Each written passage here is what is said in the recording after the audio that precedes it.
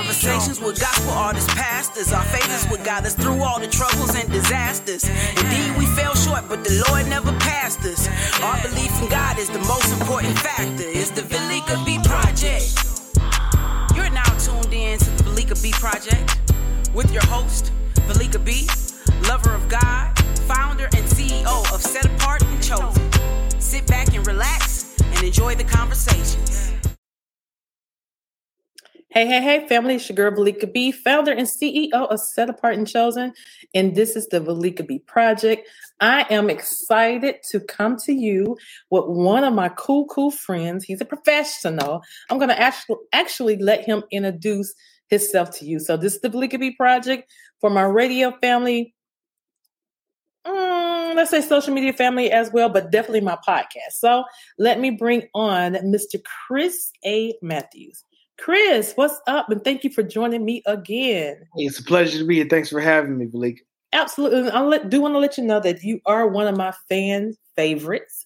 So we do appreciate you, and you're bringing so much information to my audience. So I do want to tell you how much I appreciate that from you as well. Hey, thank you. It's a pleasure. Do me a favor, really quick. If you could introduce yourself to people that may not know who you are, would you please do that for me, sir? Definitely. So, Chris Matthews, licensed marriage and family therapist, author of Finding Your Relationship Fix. I'm out of Charlotte, North Carolina, and I also work predominantly with couples by way of marriage retreats, couples counseling, and premarital workshops and marriage preparation courses. Awesome. Thank you so much for that. So we're going to talk about couple, relationship, marriages. And you do not have to be married for this particular topic. And any of our topics you really do not have to, is leading up to marriage, hopefully and prayerfully one day. But our topic for today's conversation is communication in a relationship, or the lack of. So how important, Chris, is communication? So communication is the bloodline of any relationship. And I use that analogy or metaphor, blood, because when you think about your body, blood is used to transmit oxygen to the muscles. Mm-hmm. It's used to transmit nutrients throughout the course of your body. So when you communicate with your partner, I even think about in my own marriage with my wife, we're sending messages back and forth constantly. So if you're not sending the right messages, or if your partner is not in the position to receive the message, then that's going to create conflict, because the transportation of ideas, thoughts, and feelings are not going to be present at that point if you're not able to send and receive messages appropriately, which in the end of the day, that's all communication is. But to me, sometimes in a relationship, the reason why communication fall apart is because the couples may not agree, or they may not agree on certain things or certain topics. So what they'll do is stay away from that conversation. So to me, a lot of times that's how communication become a lack, if that makes sense. So how can we fix this mindset? We'll agree to disagree, but what that turns into is, well, we're just not going to talk about it. If I don't talk about it, then it's not here. So how can we help with that? So when we communicate in relationships, for some reason, our brains make us think that we only get one shot, mm-hmm. right? It's almost like people communicate like that half-court shot for $1 million in the halftime show. Mm-hmm. That's not communication. When it comes to a difficult conversation, that's a lot of pressure. Right. Imagine if you can be in a position with your partner and communicate knowing that even if you don't fix it in that moment, or you don't get a solution, you can just try again later. I think instead of it being open enough to re-engage later, there's that pressure of we got to get it right the first time. So what do we do as humans? We avoid it altogether. Right. Or one partner is shut down. Right. So making it more fluid when it comes to knowing that it doesn't have to just be solved in one conversation is going to help partners from wanting to shut down or just not talk about things altogether. But how about when it gets to the point of bad argument, fussing, to the point where you cussing, which we know is not right, to almost like, you know what, I don't even want to go home now, because every time we go and there be a disagreement, we argue, fuss, and fight. So what, do you have any type of exercise that can help that as well? Yeah, that's a you thing, to be honest with you, right? Like, I'm just speaking off experience. Been with my wife 16 years. I'm just not the cusser type. Like, I'm not going to call my wife out of her name. Like, that's my character. Thank you. So there's not really an ingredient to messed up character. Mm-hmm. I'm not judging, but at the same time, you got to know where the problems lie. Right. So let's just start with the disrespect, the cussing, the throwing things, the slamming the doors, the hitting the walls. Mm-hmm. That's a you problem. Right. So if you got that set up with yourself first and foremost to not be that way, then you're not going to take that to a relationship. Right. Second, when you think about fixing arguments or conversations, there has to be an exit strategy. And that exit strategy usually looks like what I help couples with in therapy, properly taking space. Mm-hmm. 4 steps, real easy. If you find yourself being tense in a conversation, first and foremost, identify your own body feelings. You notice your heart's racing. You notice your palms are sweaty. You notice your anxiety kicking in. Identify it. Second, communicate what you've identified to your partner. Right. And tell them what you are not going to do. Meaning, hey, look, I'm not going to yell at you right now. Right. My heart is racing. My palms are sweaty. I feel myself rising. Mm-hmm. Once you've identified and communicated it, the third step is then going to be requests to seek space and do so in a respectful manner. That looks like putting it all together. Hey, I'm noticing my heart's racing. My palms are sweaty. My anxiety is revving up. I'm not going to yell at you. I'm not going to call you out of your name. Instead, I'm going to properly take some space, which looks like going to the garage, hanging out. I'm going to go to the gym. I'm going to walk. I'm going to just jump on the phone. I'm going to cut some Netflix on. I'm just going to do something that allows me to peacefully be away right now from you so I don't transmit into a fight or argument. The fourth thing, once you've taken the space or as you're proceeding to take the space, this is the step that really makes people unsafe in a relationship.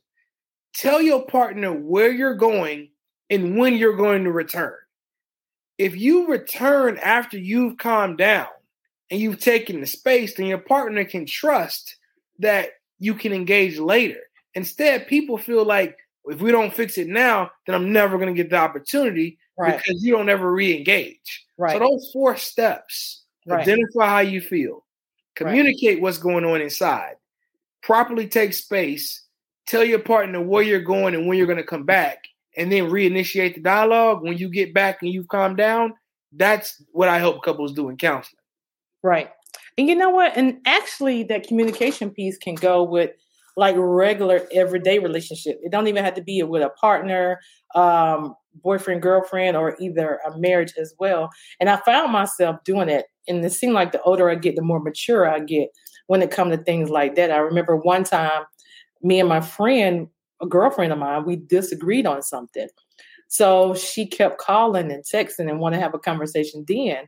And I said, unfortunately, I'm not going to be able to have this conversation right now because I know if we would have got into it, I wouldn't have got angry, but I would have said some things, you know what I'm saying, that you can't erase and it'd be locked in someone's head later on. So I was like, okay, can you just give me the space? Let me talk to God about it. Let me pray about it and I'll get back with you. And she's like, okay. Next day, she texting and calling again. I'm like, please allow me to get this space. Well, I'm just saying, I understand what you're saying, whatever, but I'm your friend. I'm like, no, please just let me have this space. So it was to a point, the next time I talked to her, it blew up. And I was like, see, that's why I needed that space because I needed to think about, okay, what did I do wrong in this position, God? Because I know everything is not that one person sometimes. So what did I do wrong? Help me fix what I did wrong. And show me how to make this thing better, or do I need to walk away from this friendship? So in the end, it ended up walking away from a friendship. You know what I'm saying? Because it wasn't anything bad, majorly bad. It was bad enough, but it wasn't like majorly bad. But sometimes in relationship, your seasons are over. And that's to the point where that was right there as well. You make some good points. And I want to highlight the points you just made. The first point is that your friend, the partner, the other person in the friendship, they are exhibiting what we call an attachment. They have an anxious attachment style. Yeah, that's good. Her attachment style is very anxious based. She needed to get there and communicate with you. And the reason why people have anxious attachment styles when it comes to what you're describing, she thought her influence could fix it. She thought more of her was better. The second piece is that she was what we call a pursuer. You have distancers and pursuers. Usually people with anxious attachment styles are going to be pursuers. The thing about a pursuer is that they can actually drive or push the person away. Yep, that's and then third, you then dissolve the relationship partly because of how she was handling that interaction maybe. If she would have given you that space, if she would have given you the calm you needed to work things out, then you may not have felt that pressure to have to even dissolve the relationship. Right. Nope. That's good. That's exactly what it was. Yep. When you say it now, okay, that's exactly what it was, because no one should force you to have a conversation when you're not ready to have a conversation. I don't care if that's a regular relationship with the opposite sex, or your lifetime friend, or even a relationship or a relative. Like, when you're ready, and that's a mature thing. It's not being petty or mean. Let me step away because I want to be able to think things clearly. So when I talk to you, I don't have to go back and apologize for 5 million times. Like, man, I'm sorry that I said the things, I was out of order or out of line. But you'll have a clear mindset on what you want to say and how you say it. So yeah, that makes a lot of sense what you just said. Yep. So, all right. So dealing with communication or the lack of, we can even look at our job situations too. Yes. And when you think about your job situation, there are a lot of different frames of reference. When a boss or a superior puts you in a position to respond and you're upset, it's really good to slow down before you send that email or before you go into the office and have that closed door conversation. So being able to slow down and reflect on what you're going to say before you say it preserves the relationship, prevents you from later shame and guilt. Because a lot of times, I'm sure people listening can relate, you say something in the heat of the moment or is emotionally provoked, but you can't get that back. There's no redo button when you say something that's hurtful to a person or disrespectful. People don't forget what you say. Right. So we really have to look even from a biblical tense or a sense of the power of the tongue. And that's talked about how we have to be mindful. So even now, as I speak to you, Velika, I'm slowing down just to emulate what that looks like. I'm slowing down and I'm pausing. Those pauses between the next word give you that space, just enough time, even if it's a couple seconds, to think about the next word that comes out of your mouth. So slow your dialogue down. Right. And that can be a helpful communication tactic. Right, right. Well, this was an amazing conversation. And again, for the audience who just tuning in, we're speaking on communication or the lack of. So I am with Chris A. Matthews. I do appreciate you. Can you let people know how to follow you? Definitely. So Relationship Counseling Tools is my handle on LinkedIn. I have a personal website, chrisamatthews.com as well. And on YouTube, Relationship Counseling Tools as well. Do subscribe. I have a lot of informational videos and content for persons that are looking to improve their relationships. All right, guys. So thank you for tuning in on this particular episode of the Velika B Project.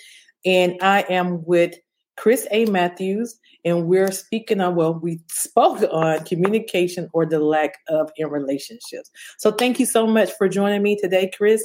I do appreciate you. Fams, please make sure you stay in touch with the Velika B Project on velikab.org or setapartandchosen.org. Thank you, guys, and God bless you. Bye-bye. Well, that concludes this episode of the Velika B Project with your host, Velika B. Until next time we meet, be blessed. The Valika B project.